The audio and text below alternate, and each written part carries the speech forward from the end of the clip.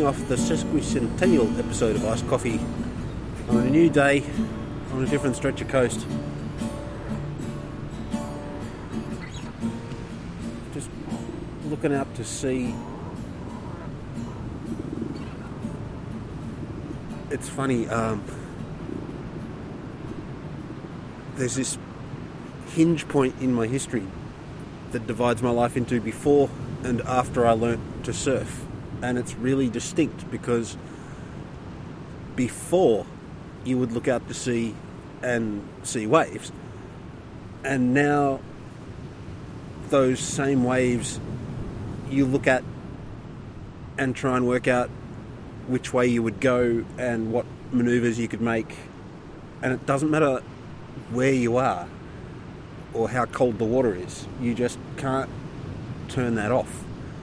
And so even though I'm really eager to not spend time in these waters, my brain looks at the waves coming in and is calculating whether or not they could loft my 6'4", or would I need my mal, and would I go left or right off that break.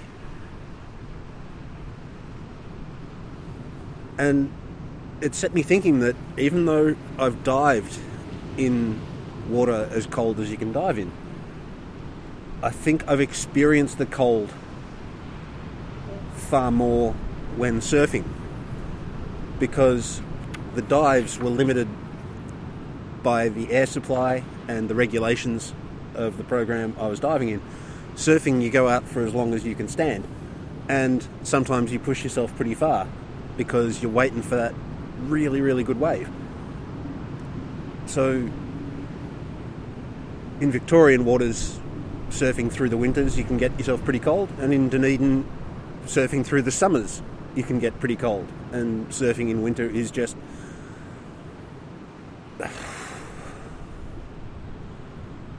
sleeping in Dunedin in your bed is an extremely cold experience. There's something about the mentality of the people that settled the area that didn't want to pay for insulation and double glazing and underfloor heating.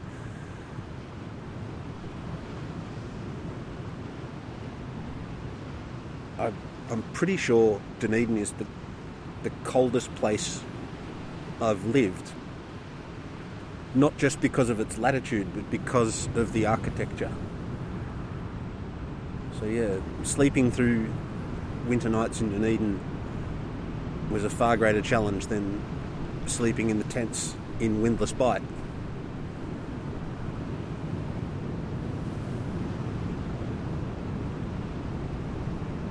Some beautiful shapes coming through in the waves though. I'd go left on that one.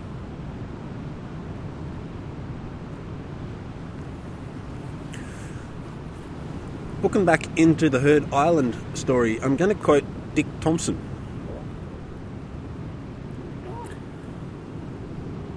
Lem Macy and I became the masters of pontoon technology. These big inflatable pontoons proved to be a lifesaver for the Antarctic Division for a long, long time. We cut our teeth on Taunton because we didn't have the Navy anymore. Before, on the Labuan, there were sailors to do things.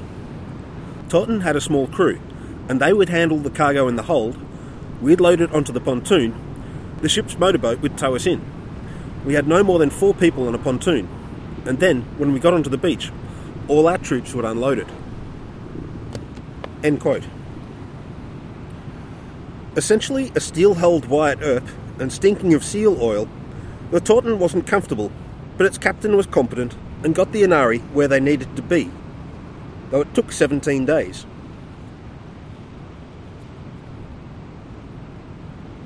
A big wave over the bow left that year's Heard Island sheep stock homeless when their pen disintegrated under the weight of water. Captain Friedrichsen removed them to one of the wing bridges for the balance of their journey, adding a lanolin and ungulate shit element to the seal oil and unwashed men cassoulet of the bridge. Grateful to the Norwegians for their enthusiastic assistance in the unload, Phil Law gave them permission to seal the local beaches. The crew quickly dispatched and flensed 20 elephant seals, convincing Law that ANARE should supplement its government funding through commercial sealing.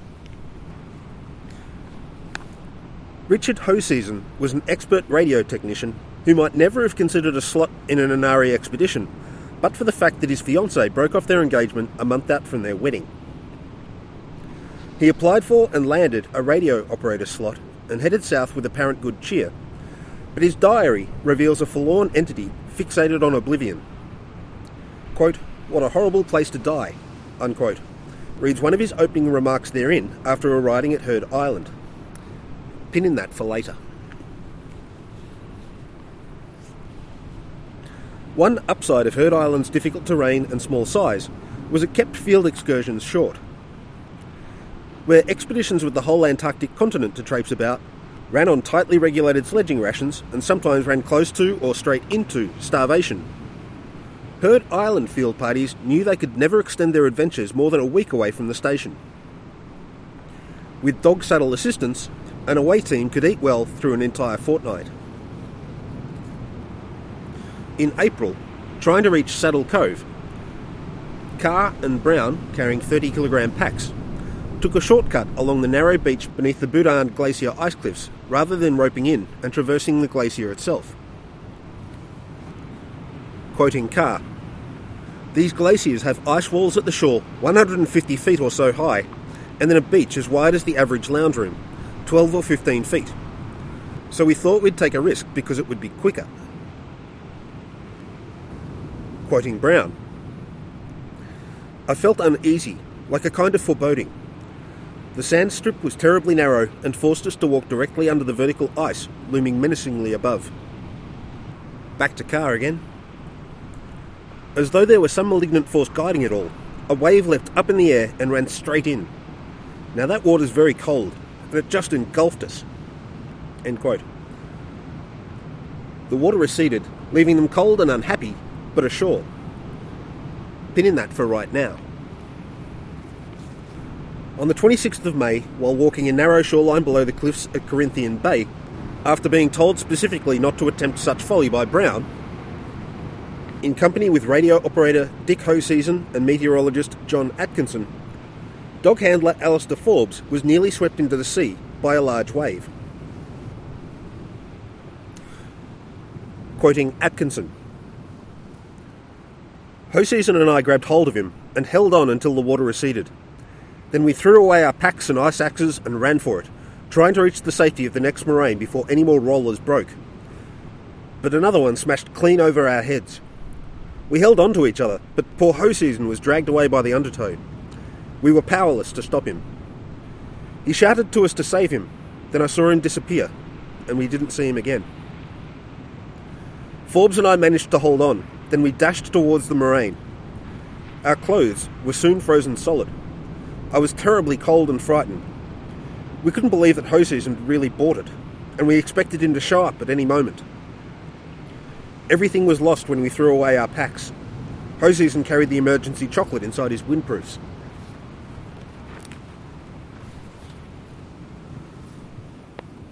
Atkinson and Forbes tried to reach the hut at Saddle Point, but the topographic challenges of Desperation Gully blocked their progress. Returning the way they came, they reached Little Beach once more, at which Atkinson collapsed from exhaustion. Atkinson sheltered in places best the available ground afforded, while Forbes headed off for the station, but he never arrived. Atkinson, frostbitten at the extremities and hypothermic at his core, staggered into the base the following day by following the coast, too weak to even contemplate climbing and crossing glaciers. His path home comprised a harrowing trek past the site of the initial disaster and involving many spans of wading and swimming to join the sea level dots of his coastal progress. Quoting Brown, "Tessier and Ingle were supporting Laurie Atkinson on a chair. He was almost unconscious, his hands puffed and white, utterly lifeless. His eyes were bloodshot and his bare, dishevelled head dripping wet like the rest of his body. Tessier was trying to pour some hot soup down his throat, and the scalding liquid burnt his lips, jarring him back into consciousness. He looked at us vaguely and said, 'I'm damned sorry. I'm damned sorry. Dick's drowned under the Little Challenger Glacier. Jock set off last night to cross the Barderson. Have you seen him? Then he lapsed into incoherency. End quote. A search party comprising Brown, Hall and Carr set out with 3 days' food and found Forbes' body a couple of 100 metres up a glacier he tried to cross. A route I think likely dictated by a high tide precluding his following the coast as Atkinson did. The drubbing and subsequent exertions out in the elements pushed Atkinson beyond human exposure limits, a rare example of death through hypothermia in the annals of Antarctic exploration. Lots of Antarcticans drowned, parched and accelerated to their demise, but I can only think of McIntosh and Hayward of Shackleton's Ross Sea Party and Captain Oates of Scott's Polar Party as cases in which the cold acted as the direct cause of their demise. Forbes' companions buried his remains near the huts. Quoting Brown once more, "As we paid our last respects, the wind screamed through wireless masts, and 2 sledge dogs broke out into a mournful chorus, accentuating the scene of utter desolation. There could never have been a more fitting last post." End quote.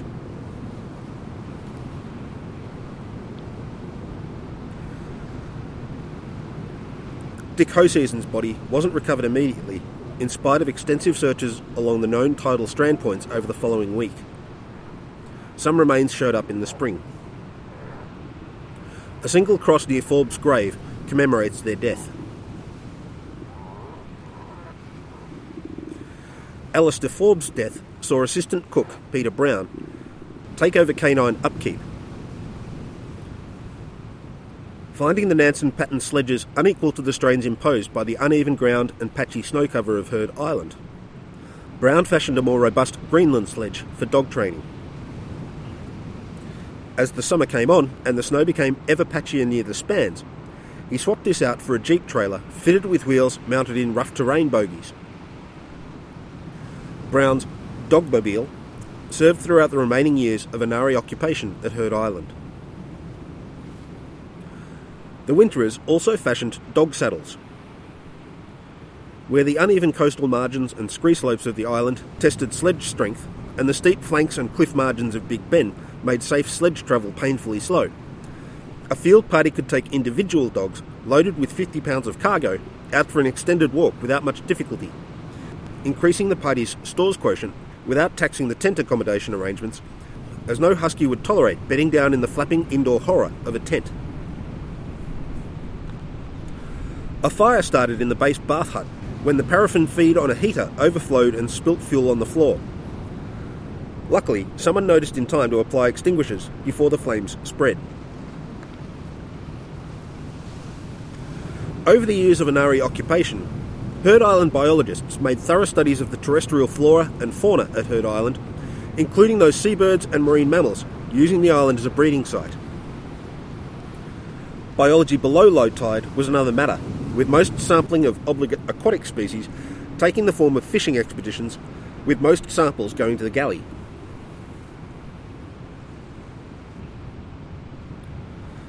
A plankton sampling series started in 1951 in the Atlas Roads, but yielded only sporadic data, as the boat used to put the biologists on station regularly fell out of service due to the challenging circumstances of its operation. Given an engine failure during a round of plankton sampling would see the boat's occupants swamped and drowned, or headed to South America by the long route, or dashed against volcanic cliffs, word came down from head office to discontinue the scheme in 1952. Each of the final years of occupation at Heard Island, the winterers received a dozen live sheep. Where the local climate prevented long-term preservation of carcasses, landing those carcasses in pre-carcass form kept them fresh until a hunting party went out and carcassified them. This scheme didn't provide much dietary variety in 1952, when the flock headed into the crevasse-riddled Barderson Glacier and didn't return to the limited grazing opportunities afforded by the Nullarbor area near the hut. No great loss in my eyes, as mutton's pretty crap at the best of times, So I don't imagine the cuts available from animals living on meagre feed in severe cold and wet conditions amounted to anything better than was on offer in the army surplus tins of food, trademark, or on the penguin nests and in the seal wallows.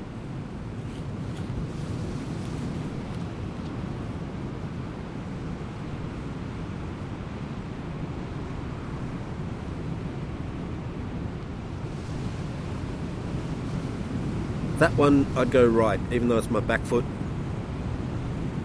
Link several nice sections together.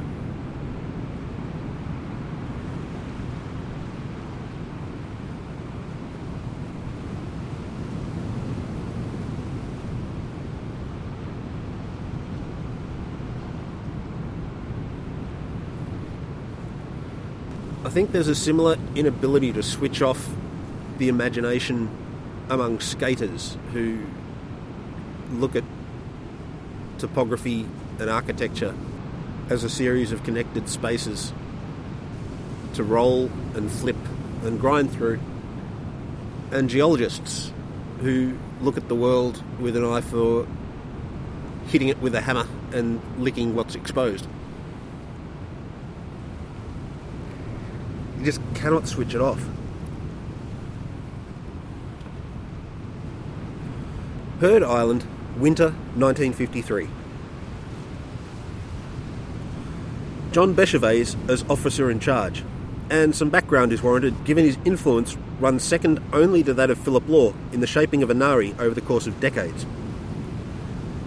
Bechervaise grew up in the suburbs of Melbourne and began a career in banking, but chucked that to follow his interests in art and literature by becoming a teacher.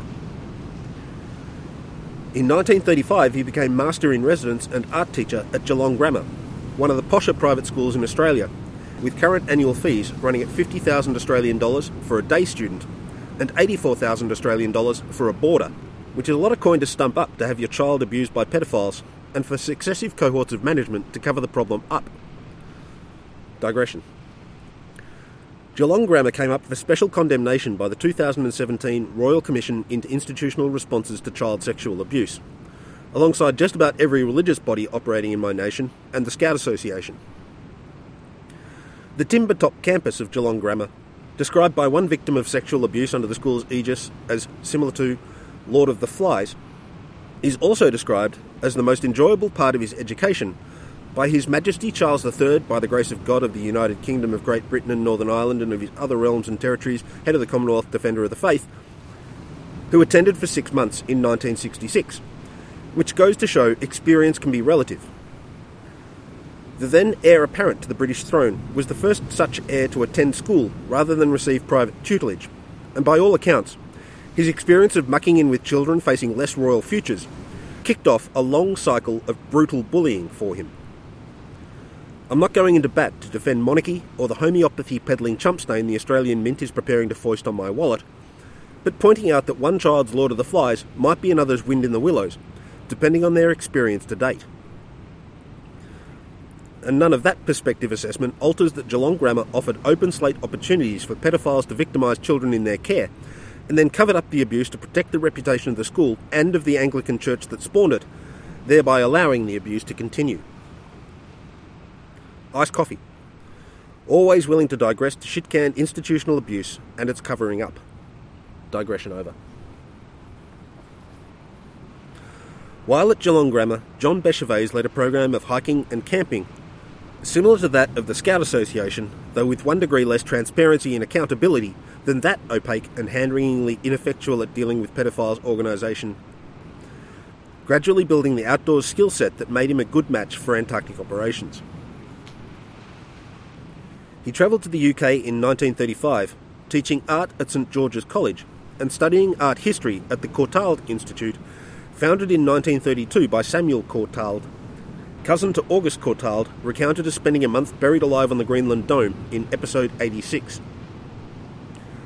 Nothing special in coincidence, especially when addressing privileged wankers in the UK who, if not doubly closely related by consanguineous parentage, all know each other from school days, though it's interesting to join dots as they come to my attention.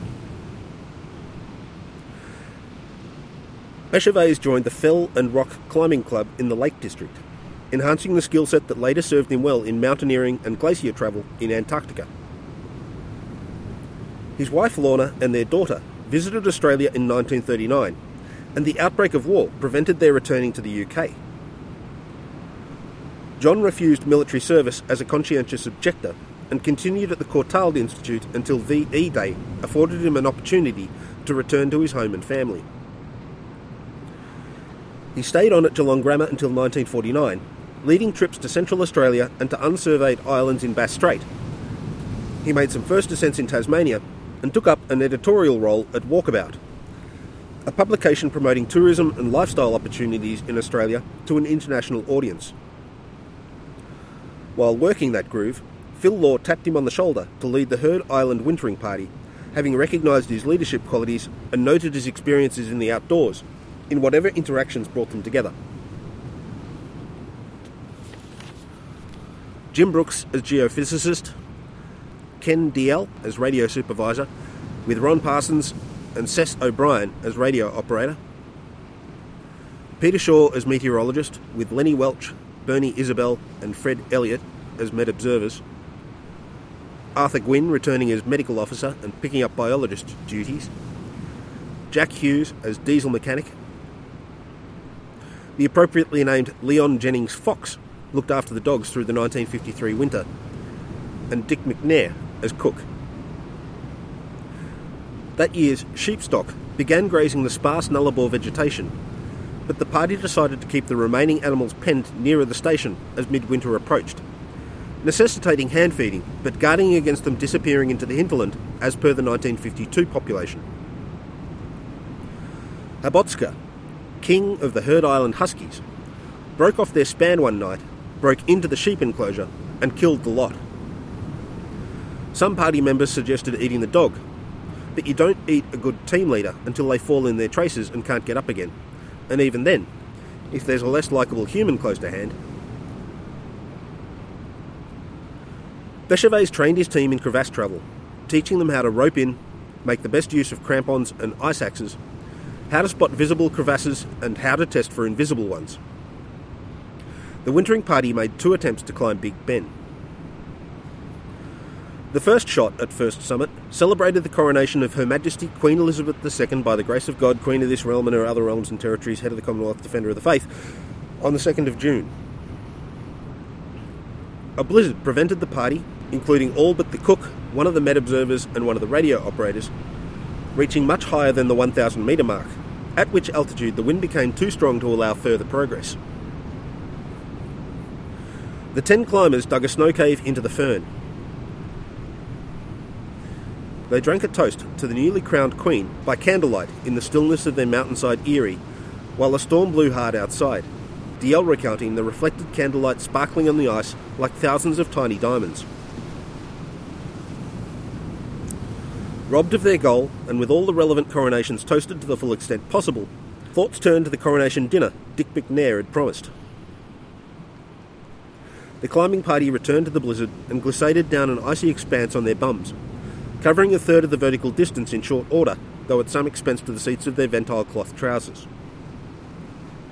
McNair's feast, comprising pea soup, tinned lobster, roast lamb and tinned vegetables, followed by cherries with custard, and ended with speeches of loyalty to the Queen and to Australia, neither of which I've heard anyone make outside of neo-fascist circles in the past 40 years. Things change. People change. Hairstyles change.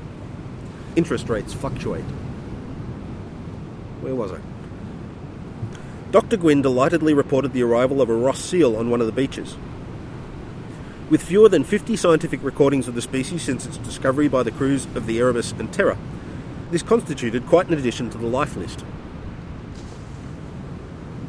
The second attempt at First Summit, featuring Bechervaise, Elliott and Shaw, reached the 1,500 metre mark of the 2,700 metre peak, before a sustained blizzard forced them to chuck the project.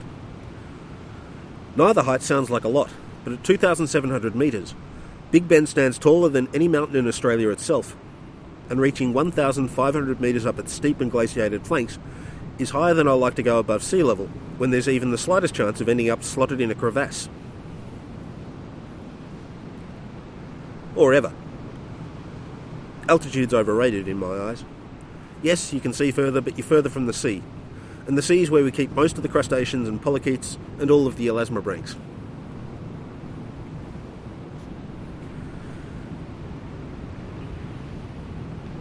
This second summit attempt marks one of the few times Heard Island imposed strict rationing on a field party. Pinned in a camp by a blizzard for a week and a half, the team ran short of kerosene for the primus stove. They headed back to station on half rations to preserve what little thawing energy the dwindling fuel stock promised. Hey folks, it's Matt here, dropping in from the future to let you know that I got a few paragraphs mixed up in the script. So what comes next relates to 1950. I'll drop back in and let you know when we return to Bechervaise time. In August, Gwyn, Keating, Reck, McGarrigle, Walsh and Young made a sledge journey to examine the northern margin of the Abbotsford Glacier. They laid a depot at a point they thought might serve future parties trying to reach Long Beach or attempting to summit Big Ben. An October foray by Gwyn, Keating and Young reinforced the depot in preparation for a summit attempt. On October 24th, Gibney, Young and Reck took the dinghy with a spare outboard motor, as was the style at the time, given what happened during the last trip there, to attempt a landing at Saddle Point. Heavy surf saw them chuck the attempt and motoring back to their launch point at Corinthian Bay. The following day, Gibney and Brewer attempted a land transit by traversing Corinthian Bay and the base of the cliffs beneath the Bordasern Glacier. They chucked that attempt too. On the 26th, Gibney, Young, Reck, McCarthy, Wayman and Keating took the dangerously overloaded dinghy from Corinthian Bay to Saddle Point. The boat motor's shear pin, a locking mechanism that locks together a boat motor's drive shaft and the propeller it drives, broke as the boat negotiated dense pack ice near their destination. Shear pins are designed to break before an unwanted load causes damage to the gearbox and on up the mechanical chain, so they're a good thing to have in play from an engine service life perspective. They're a dog if you're motoring in treacherous waters and working to a lee shore, because when one goes ping, you suddenly have no propulsion or steering, just an engine that over-revs if you give it some throttle. The unburdened drive shaft spinning freely and fast while the propeller just sits there, perhaps turning slowly and passively if there's inequilibrium between the boats and the surrounding water's momentum. They rowed the heavy dinghy ashore through the brash and landed the shore party and stores. McCarthy and Keating tried to return to Corinthian Bay, but couldn't traverse the brash under oars, with the swell working against them. The ice blew out to sea the following day, but heavy swell meant men and motors received a drumming as they attempted to launch. Boating was abandoned for the day to allow time to dry and restore both men and machinery to a serviceable state. On the 28th, the team drew the dinghy further up the beach as the swell built, and even then, they nearly lost it to the sea when a particularly large wave swept the beach clean at the pinnacle of that morning's high tide. The waves eased in the afternoon. McCarthy, Keating and Wayman made a successful launch, but the remaining outboard motor conked out almost as soon as they left the beach. They took to the oars, but a strong southwesterly generated chop that soaked and dispirited them and prevented adequate progress.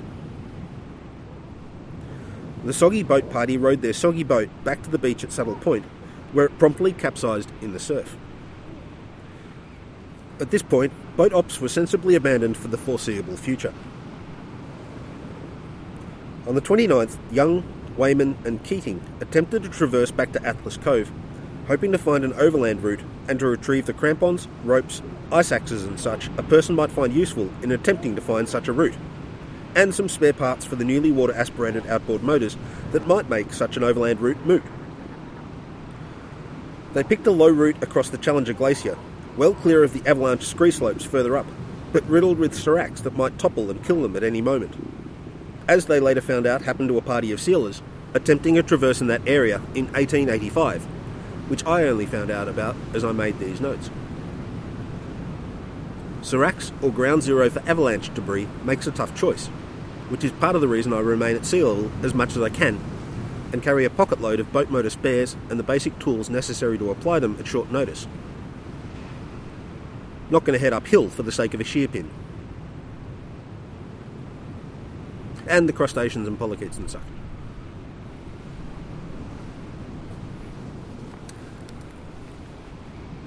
There's something swimming past. Not quite the scimitar fin.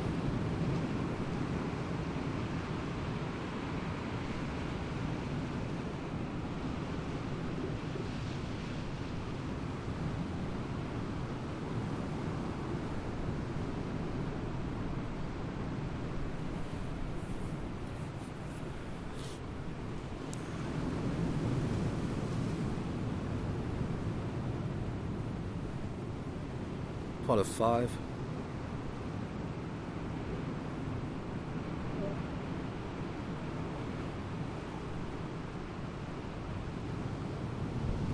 These binoculars are good, but binoculars are never as good as you want them to be in the moment.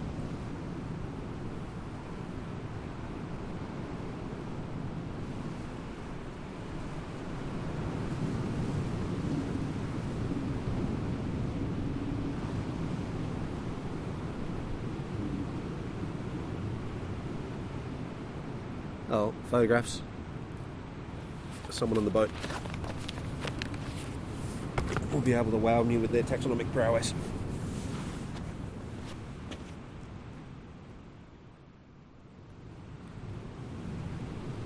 Guess what happened when they tried working past the cliffs beneath the Bordesane Glacier between Corinthian Bay and Little Beach? Go on, guess. Yes, that's right. A big wave nearly placed them in the same straits as killed Hoseason and Forbes the previous year, because Heard Island is reliable in its implacable indifference to human life. They backtracked soggily and headed uphill, picking a path through the crevasses and icefalls the Bordesane features in extravagant abundance along the 300-metre contour. The trio reached the station by mid-afternoon. Better equipped for such uphill shenanigans, Young retraced the route with Brewer and Thornton, with Gwyn and a dog team providing logistical support, though unable to make the entire journey to Saddle Point.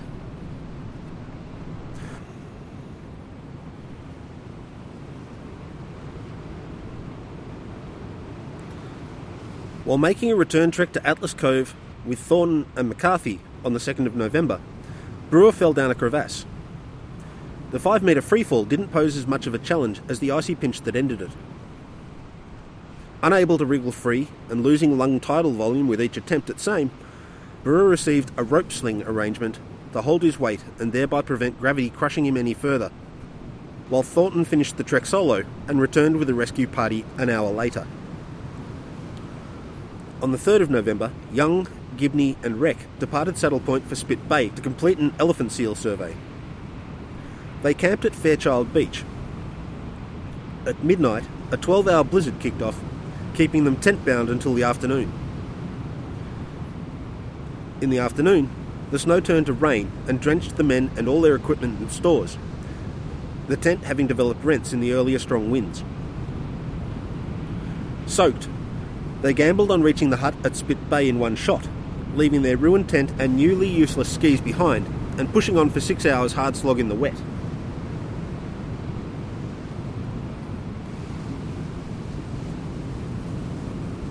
Left-hand brake's completely closed out now. Sucks to be goofy for. The hut, a former aircraft engine crate, landed during the previous summer's relief ship visit, held the food, fuel and equipment to keep them fed for up to a month. But in this moment, they spent most of their praise on the genius who saw fit to cache a slop chest of dry clothes. Over the following 5 days, they made good on the seal census and worked to improve the weatherproofing of the hut. They attempted to return to Saddle Point on the 10th, 11th and 12th of November, but on each occasion the weather turned and saw the tentless trio hightail it back to the aero engine crate. Heavy snow kept them trapped in their box until the 15th, at which clear skies saw them make an all-out push for Saddle Point. That same day, taking advantage of a spring low tide, Wayman, Walsh and McGarrigle made an intertidal traverse from Atlas Cove to Saddle Point to deliver a replacement ore for the dinghy. The following day, all 6 men rowed the dinghy, while 4 men rowed the dinghy in fine weather, reaching the original launch point after just 2 hours. On the 24th of November, the entire Heard Island party celebrated the centenary of American sailor John Heard's discovery of the remote southern Indian Ocean volcanic pimple aboard the Oriental. Okay, that's the last of the 1950 content, and we're heading back into the narrative with John Bechervaise and his team.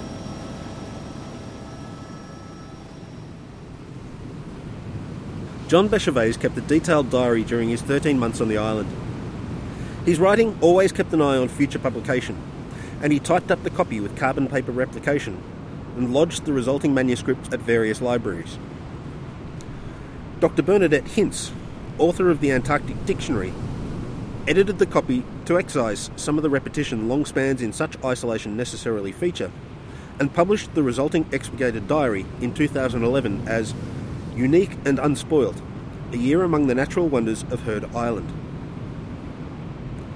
Ken Diel published a children's book about his year at Heard Island in 1955. Penguin Road comprises the letters he wrote to his children while on station, covering various aspects of base life and local biology, and it remains an eminently readable addition to Antarctic literature, and one which recently came into my possession when Australian Antarctic Division veteran Jeff Wilson donated his Antarctic bookshelf to me as he prepares to move homes. An interview with Jeff lies in the offing, and another with his Antarctic colleague Trevor Hamley, who's on track to publish Vodka in a Vegemite Glass in coming months. Having read The Galley Proof, I can barely contain my excitement about that one. Struggling to hold back on spoilers, I can tell you. And in another coincidence, Trevor knows Robin Wilson from his days in the Monash University Dive Club. Dr. Wilson supervised my honours research in my time at the then Museum of Victoria's Crustacea Lab, housed in an old shoe factory at Abbotsford, where I also met Dr. Hintz while she was working on her Antarctic dictionary. I'm starting to suspect we're in a simulation in which Robin is the player character, as he forms the nodes of association that make the Coulthard thing noted earlier seem entirely humdrum. If you have to be a non-player character in anyone's reality, Robin's is probably better than a lot of others you might find yourself in because, as Kerry Hamley noted, Robin treads gently on the earth. And I just remembered that Jan Wilson's father Bill was part of the first Macquarie Island wintering party. See? The whole meta framework is getting glitchy and Robin-centric. I visited with Robin and Jan recently, and Jan recounted an anecdote her mother told her in which her father Bill returned from his time at Macquarie Island, but that she couldn't pick him out from the row of extravagant beards lining the ship's rail as they came alongside in Hobart. A guy with a huge beard came onto the wharf and kissed her, and she assumed he was Bill, and went off to resume married life with the visual stranger. Jan also mentioned that Bill spent time as a Met observer at Willis Island at the northern end of the Great Barrier Reef. At 16 degrees south, he faced the exact opposite conditions he experienced in the Southern Ocean, and it doesn't sound any less uncomfortable. Willis Island is only 500 metres long and 150 metres wide. The Bureau of Meteorology established an observation station there in 1921, with Ice Coffee alumnus John King Davis serving as its first leader. During Bill's time on station, shark fins showing in the surrounding waters precluded swimming to cool off, for what it's worth in the blood-warm waters of tropical Australia, and clothing, which would have rotted off in the humidity anyway, was deemed an unnecessary discomfort by all present. But back on narrative task. The newly chartered Kistadan arrived at the end of the 1953 deployment. In addition to swapping out wintering parties, it took aboard the 3 dog teams trained up and ready for their continental tasking, and I'll address their voyage and unloading in a future episode. Heard Island Wintering Party, 1954. Graham Budd as medical officer and officer in charge. Jack Walsh returned to his canine charges to find a field of 60 excellent sled dogs after the selective breeding program, and likely making him the only person who ever has or ever will experience 3 Heard Island winters. and he also picked up Med Observer duties in company with Murray Henderson and Vic Clearland. John Gore as radio supervisor, with George Delahoy as radio operator. The appropriately named Lynn Gardner as diesel mechanic, and the appropriately named Danny Sweetson as cook, and Keith Lodwick as geophysicist.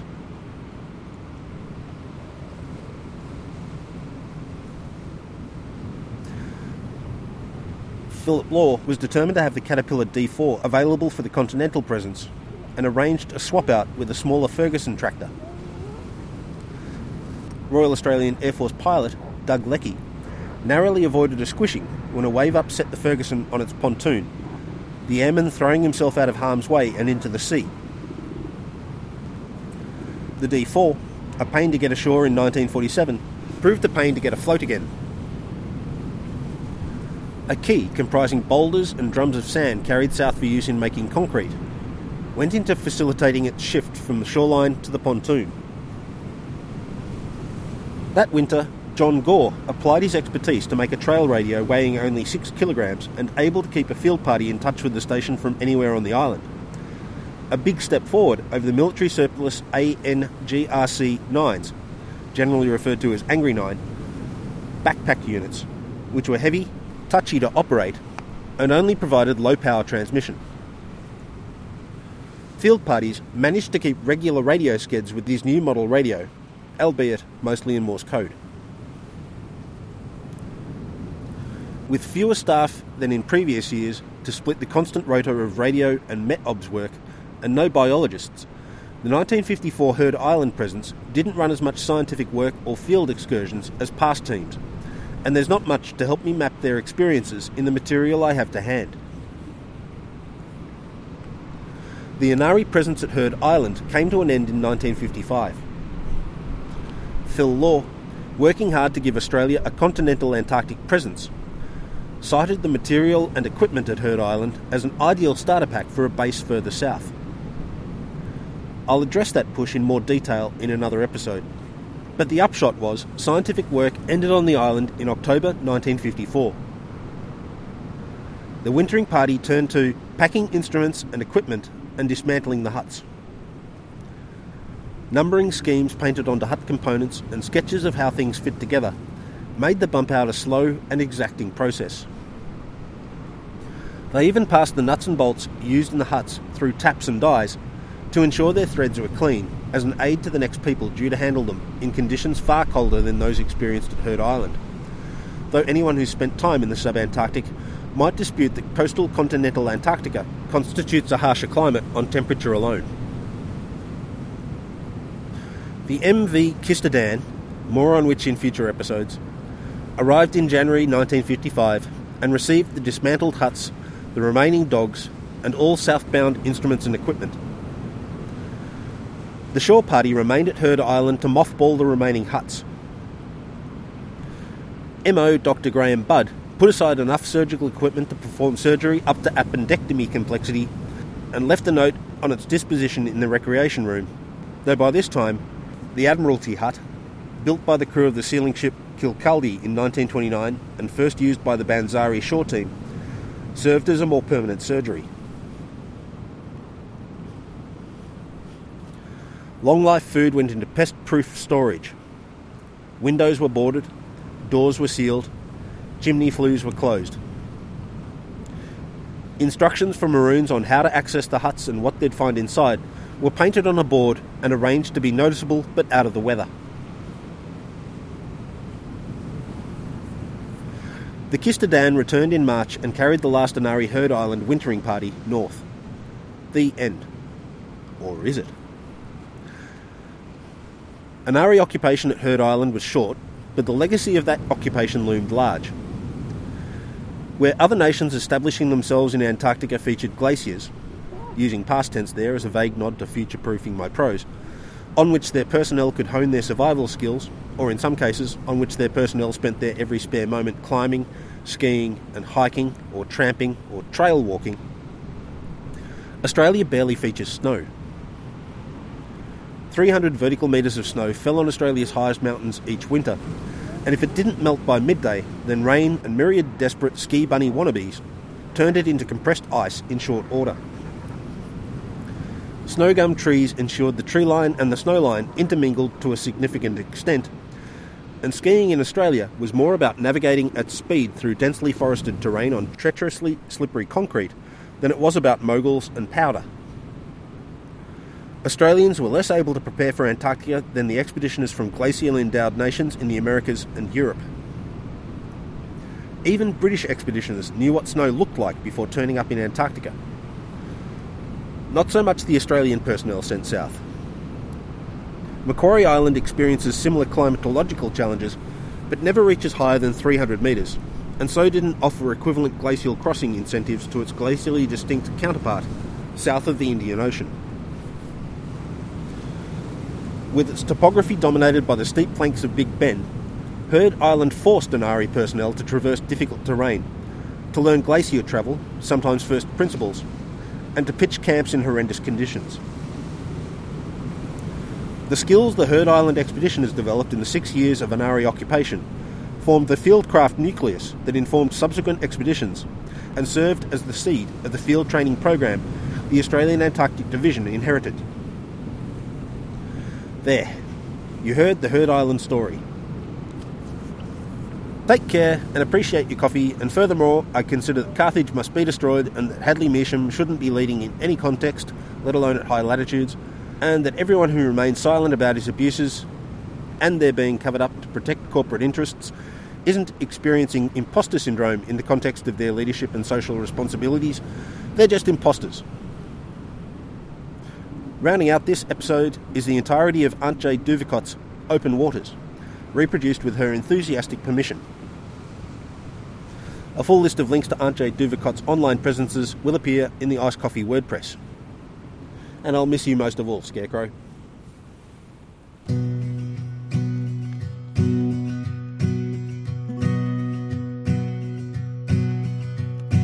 Little old soul, keep rocking the boat. Don't you listen to a word that they say, 'cause it's an old goal, and they would have you with her, 'cause misery loves company. They would hang their moons inside your rooms, where they made the mistakes of their fathers. But you are no fool, and I'll wait for you. I'll be waiting in open waters. Little heartbeat, keep kicking your feet. Don't you let them get into your head, 'cause you were all breeze and they would shut the windows, all in the name of safety. 'Cause they have volunteered to be chained by fear, but from one pioneer to another. It's not that we aren't scared, but I'll meet you there, out in the open waters. Carry your boat to the water, take it out to the sea. Pay no heed to those who don't matter, let their chatter recede. They can just talk and write you off as a curiosity.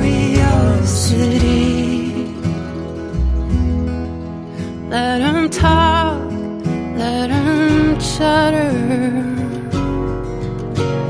The wild thing, you feel every sting, every storm front and every sunrise. And that's the price, and it's a strong wind. It can make you spin.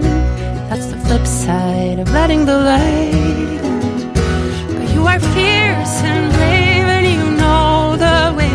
And from one pioneer to another, it's not that we aren't scared, but I'll meet you there, out in the open waters.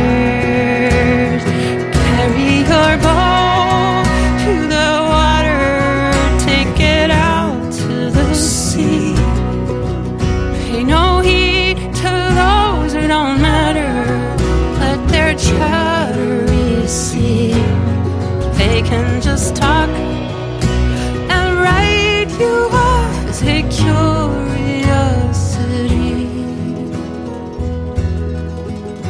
Let them talk, let them chatter.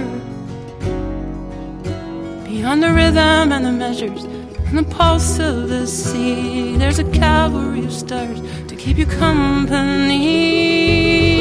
So carry your boat to the water, out to where you can breathe. Pay no heed to those who don't matter. You got all that you need. They can just talk and write you off as a curiosity.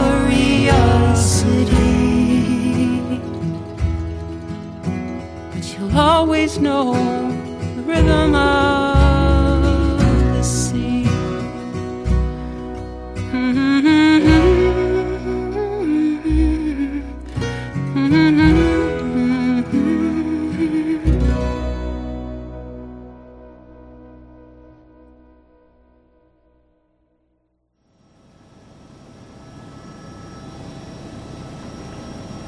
Turns out they were hourglass dolphins.